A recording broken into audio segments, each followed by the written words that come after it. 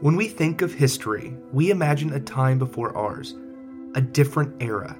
History often feels inherently historic. But this whole podcast is devoted to telling stories from history in a way that shows that every human being from every era of history is just like us in one way or another. Sometimes it's more difficult than others to provide that context. But in this episode, the context won't be too hard to provide, because this is one of the only episodes of Historium where I was alive to witness it. But just because this event happened more recently than others in history makes it no less historic. I'm Jake Barton, welcome to Historium.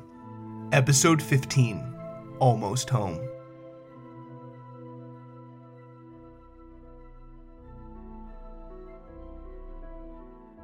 On the morning of February 1st, 2003, James Couch, a resident of Norwood, Texas, sat in his trailer eating breakfast when his dog Star began acting strange. She was hiding in the corner, just like she did when a thunderstorm was rolling in. James heard a low rumble from outside. He opened the door of his trailer to find the sky completely clear, not a cloud in sight. He put on his camo hat and walked down his gravel driveway, past his pickup truck, adorned with a Confederate flag bumper sticker. He heard what sounded like helicopter rotor blades, followed by a loud thud. He ran behind his chicken coop to see a massive piece of jagged metal pierced into the earth. He peered up and saw what looked like dozens of shooting stars falling to the earth to the east. His neighbor's son ran out to see what had happened as well. He yelled about a blown-up spaceship that he had seen on the news. Mr. Couch and the boy continued east, finding more and more pieces of debris. Charred circuit boards and twisted metal littered the landscape. The boy found a scorched helmet nearby, covered in blood. A few dozen yards away, Mr. Couch saw something horrifying. He diverted the boy's eyes and told him to run and call the sheriff. Behind him lay a bloody and burnt human skull.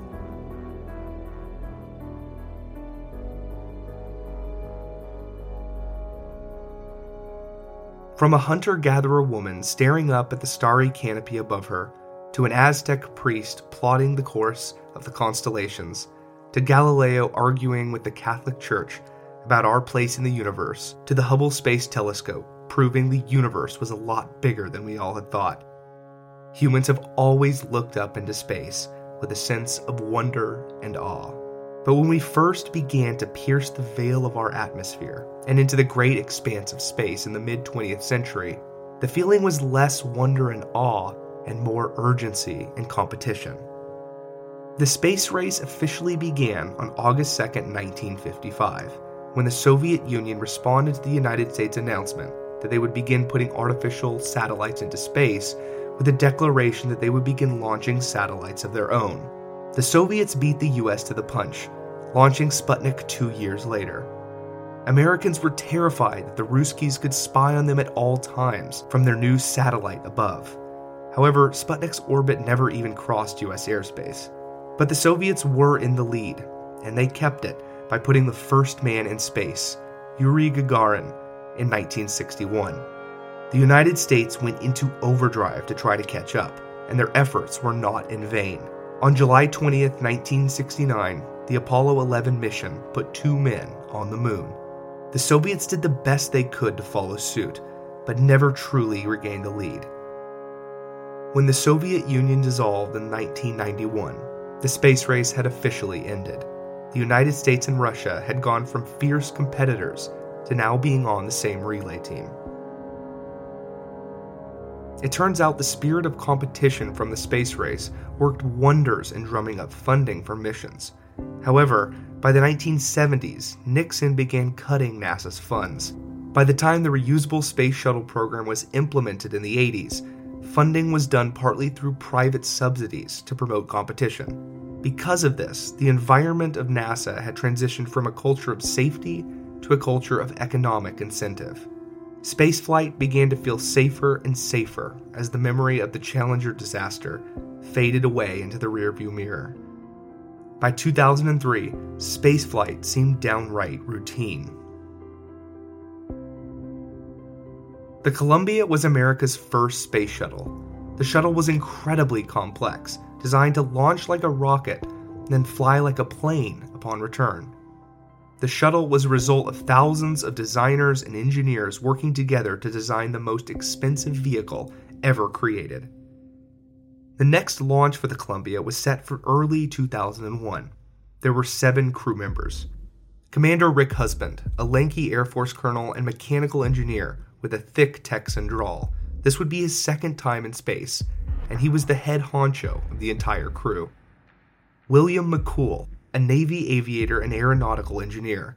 He was the youngest male crew member and would be serving as the pilot for the mission. Michael Anderson, an African-American physicist who would be in charge of the scientific payload of the shuttle. Ilan Ramon, an ex-Israeli fighter pilot, and would be the first ever Israeli astronaut. He was the oldest member of the crew. Kalpana Chawla, an Indian-American astronaut who would serve as a mission specialist who would be responsible for operating the shuttle's primary robotic arm. This would be her second time in space. David Brown, a large Navy captain who would be serving as the flight surgeon, essentially the doctor on the shuttle if any medical emergencies arose. And finally, Laurel Clark, a mission specialist who would be responsible for the biological payload of various organic experiments that they would be performing on the mission. The 7 were ecstatic. The launch was planned for January 11th, 2001, but was delayed 18 times for various reasons. Finally, on January 16th, 2003, the weather was deemed permissible and the launch was on. That's the crew as they were preparing and walking out to the astronaut van, which will take them to the pad. This is a crew coming out of their crew quarters as a unit on the 3rd floor of the operations and checkout building. All of our astronauts, of course, are now suited, and they are getting onto the elevator that will take them down to the ground floor and to the astronaut van, which is waiting for them. All 7 crew members nervously found their skyward-facing seats and strapped in. Ground control went through their usual checks and double checks. Everything was set. They were cleared for takeoff. The crew members looked around at each other as their hearts pounded in their chest. Ground control began its countdown. 10, 9, 8, 7. We have a go for main engine start. 5, 4, 3, 2, 1. We have booster ignition and liftoff of Space Shuttle Columbia with a multitude of national and international space research experiments. Houston now controlling the flight of Columbia. The international research mission finally underway. Thousands watching from Cape Canaveral or on TV held their breath as the shuttle hitched its ride out of the atmosphere on the external fuel tank and rocket boosters. But most didn't clap. Not yet, at least. The image of the Challenger was still there, so they waited until the booster rockets detached, the fuel tank fell back to the Earth, and the shuttle began to fade from view. Now, they clapped. They had made it, at least so far. Once in orbit, the 16-day scientific mission began. The astronauts worked round the clock, conducting various scientific experiments studying the effects of microgravity. Well, things are going really great, Miles. We're having a great time up here. We had a great ride to orbit, and all the activation of the experiments in the Space Hab went extremely well, and we've got our space legs and up and running. As the shuttle was safely orbiting Earth, NASA employees in Houston began combing through the footage of the liftoff, looking for any abnormalities. One of them caught something. The external fuel tank, the large red-orange cylinder between the 2 white booster rockets, is covered in a thick layer of foam to prevent ice from forming on it. 82 seconds after liftoff, a suitcase-sized piece of the foam fell off the tank and struck the left wing of the shuttle. The employee watching the tape called over his boss, who called over his boss, who called over her boss. Eventually, the low-resolution tape reached the chair of the mission management team, Linda Ham. She ordered a team to survey footage from previous launches to see if similar foam shedding had occurred before. After footage from previous launches had been painstakingly analyzed, The team revealed that the foam shedding had occurred in the past, and it occasionally had struck the shuttle, but never hard enough to do any major damage. Linda Ham and the rest of the mission management team debated even telling the astronauts, as there would be nothing that the crew could even do. Eventually, though, ground control notified the crew of the Columbia in a briefing email, but played the issue down as something incredibly minor. None of the windows or cameras on the space shuttle faced the wing, so they had no way of seeing if there was even anything to worry about. NASA even thought about pointing a spy satellite towards the Columbia to see if they could get a glimpse of the wing, but after weighing the cost of re-aiming an entire spy satellite, NASA decided against it. Because of all this, no one saw the dinner plate-sized gash in the Columbia's left wing. Ignorance was, in fact, bliss. Good morning, Houston, and that's a wonderful song. Made it off another wonderful day in space. And just like to thank my wife and my 2 kids for all their support for this flight.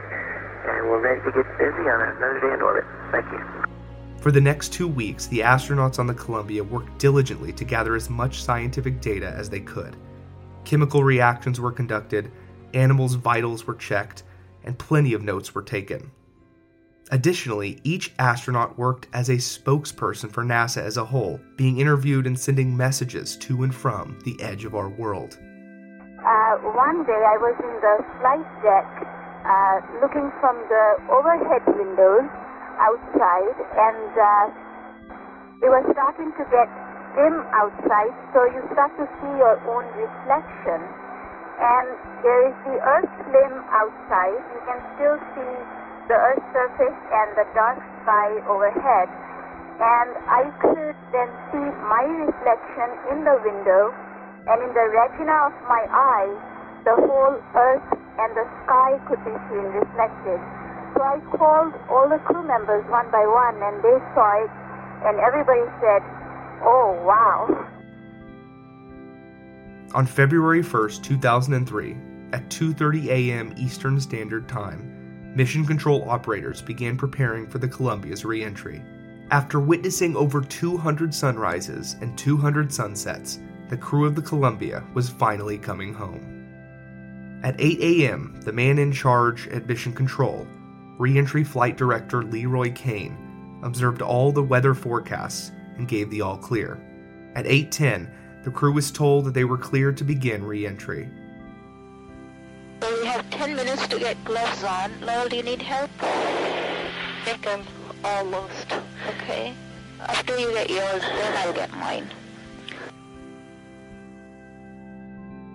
175 miles above the Indian Ocean, pilot William McCool began the shuttle's de-orbit burn using the shuttle's maneuvering thrusters.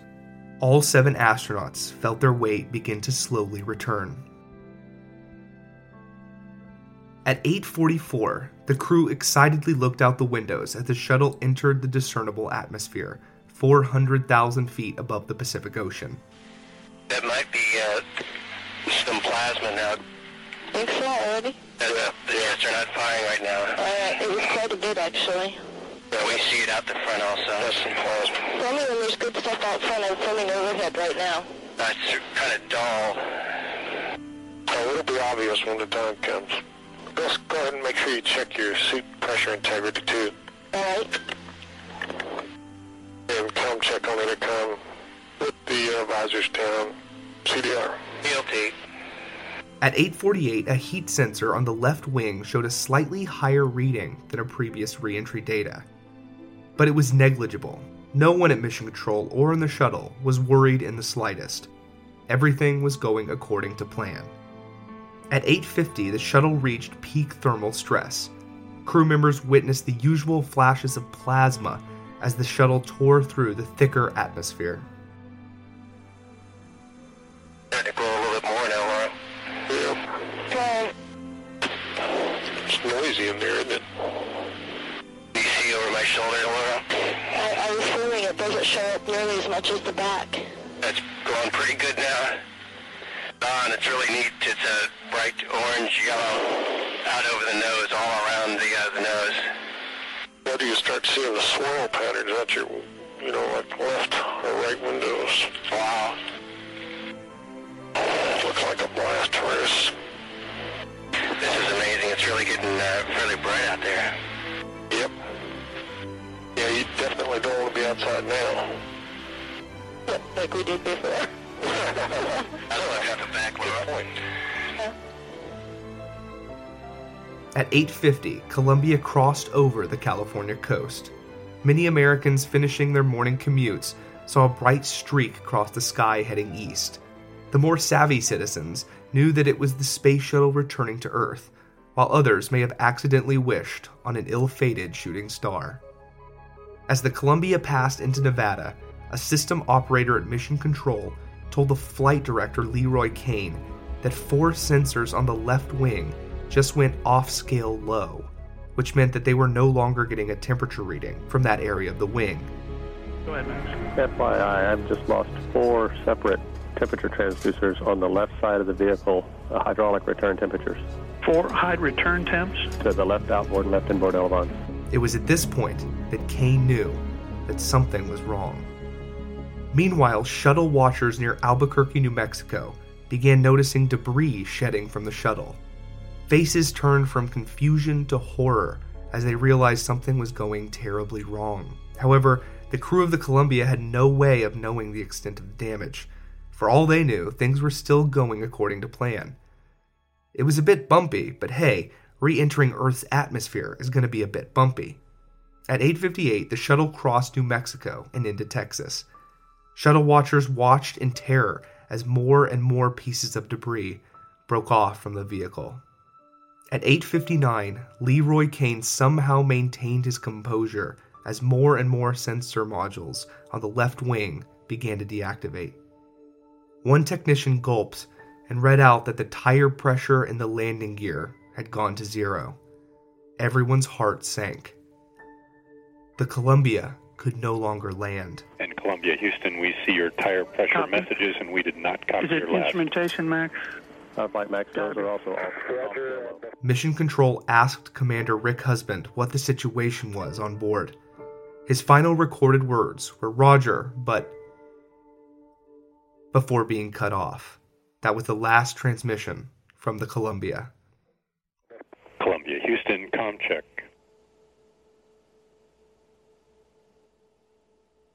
Columbia, Houston, UHF comm check.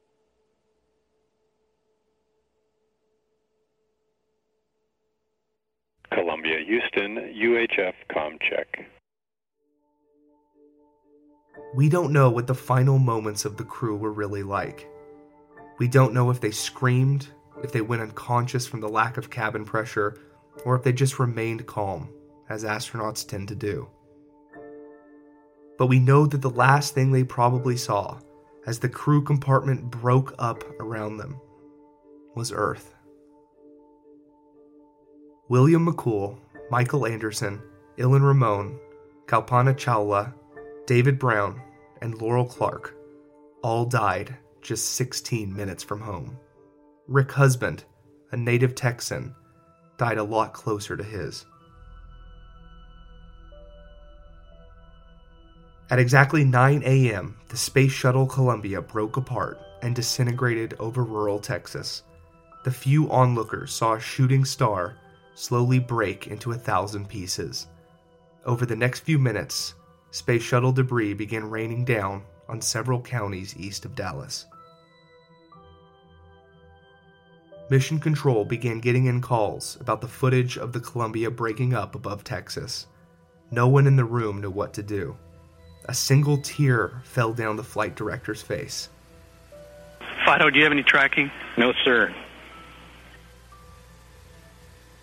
GC flight. GC flight. Fly GC. Lock the doors. Copy.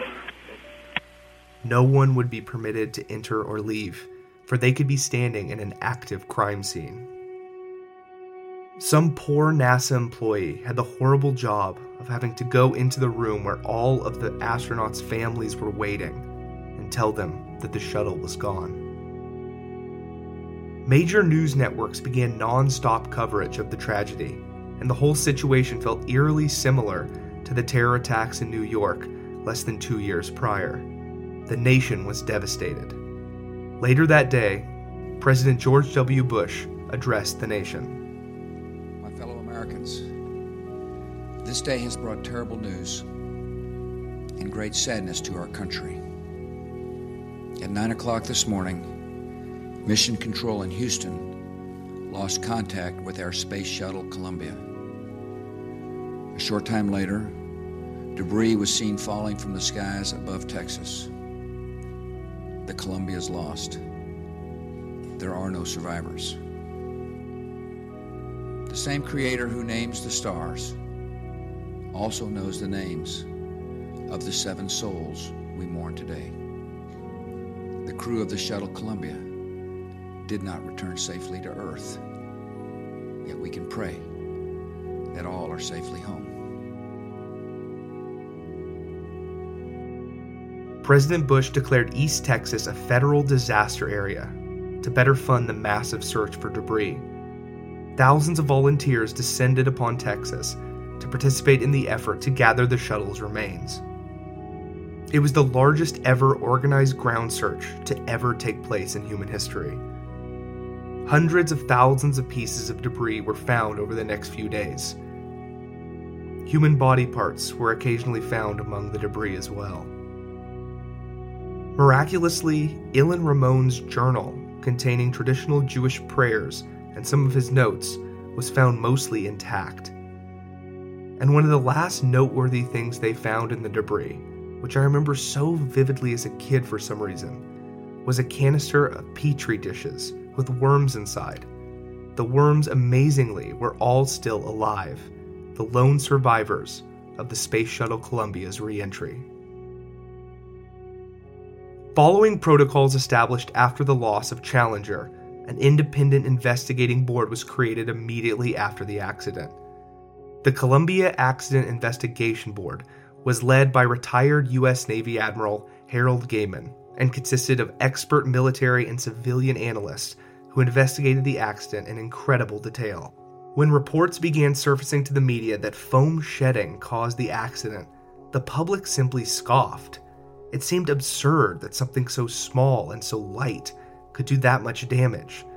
The investigation board actually set up an experiment where they fired a piece of foam roughly the same size at a duplicate space shuttle wing. They shot the foam at the wing at the approximate speed the shuttle was going at the time of impact, and the result was astounding. A large hole, roughly the size of a basketball, right where the foam had hit. On August 26, 2003, the board determined that foam shedding was in fact solely responsible for the damage to the left wing, and the resulting overheating of that wing that caused the shuttle to disintegrate. They also concluded that a rescue attempt would have been theoretically possible if they sent up another shuttle, the Atlantis, and did a high-risk maneuver to transfer all of the astronauts to the other shuttle. However, because of the high risk and cost of a potential rescue mission, coupled with the poor initial assessment of the damage of the wing, the untried rescue mission was largely not held against NASA. However, 3 members of Mission Control were demoted, and many others were moved to different positions. The culture of NASA began to change and have more strict safety standards and more contingency procedures in place. The Space Shuttle program was discontinued for 2 full years. Construction of the International Space Station was delayed, relying on only Russian resupply missions to keep the station operational on a skeleton crew. In 2005, Space Shuttle launches resumed. However, it was the beginning of the end. In 2010, upon completion of the International Space Station, the Space Shuttle program came to an end. The catastrophe that was the Columbia disaster had a profound effect on how Americans saw space exploration. It had its cost. In this case, it was 7 human lives. But the journey to space, our final frontier, continues. The next shuttle mission after the Columbia disaster by the Discovery dedicated their voyage to the deceased crew of the Columbia. Humans' dedication to space exploration is now at something of a crossroads. We see both the inevitable existential benefit for future generations, as well as the immense economic cost. Will we unite as humans to become a multi-planet species, or do we need another space race led by Elon Musk's SpaceX and other private companies to jumpstart innovation. Regardless, our journey into space can and must continue. I could leave you with a comment on how sacrifices must be made on the altar of scientific progress, and that may be true, but it sure as hell doesn't leave a good taste in my mouth. Honestly, I just wish those astronauts made it home. But let us never forget them, or their sacrifice, or the crazy idea that our destiny lies above us, perhaps amongst the stars.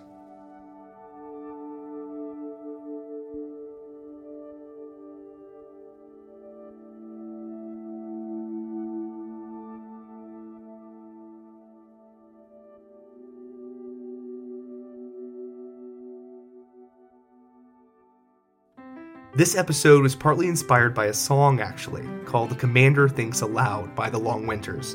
The song is about the Columbia disaster and what the crew was thinking as it all unfolded. The song has a 100% success rate of making me cry, so I strongly suggest checking it out. It's really powerful. If you are a fan of Historium, another podcast I suggest checking out is The Ends by Kevin Allen. The podcast examines historical tragedies and final moments from history. It has a similar feel to this show, and is also really good. Right now, he's going through a series very similar to this episode, about the first man in space. You should check it out. And finally, I have good news and I have bad news. The good news is that I am getting married soon to the love of my life. So with the wedding and the honeymoon, Historium will be on a brief hiatus for a few weeks. But fret not, episodes will probably start again later this summer. You can follow Historium on Facebook, Instagram, and Twitter. Every day I normally post a cool photo or two from history, so like and follow Historium on those platforms. But the absolute best way to support the show is to review it on iTunes. I hear 5 stars is a popular choice, but honestly, leave a review telling me what you think of the podcast. That's the best way to help the show. Lastly, I seriously could not do this without you, you wonderful listener you. You are the best. I hope I can continue to tell stories from history in a way that you can really enjoy. Again, you're the best. I'm Jake Barton. As always, thanks for listening.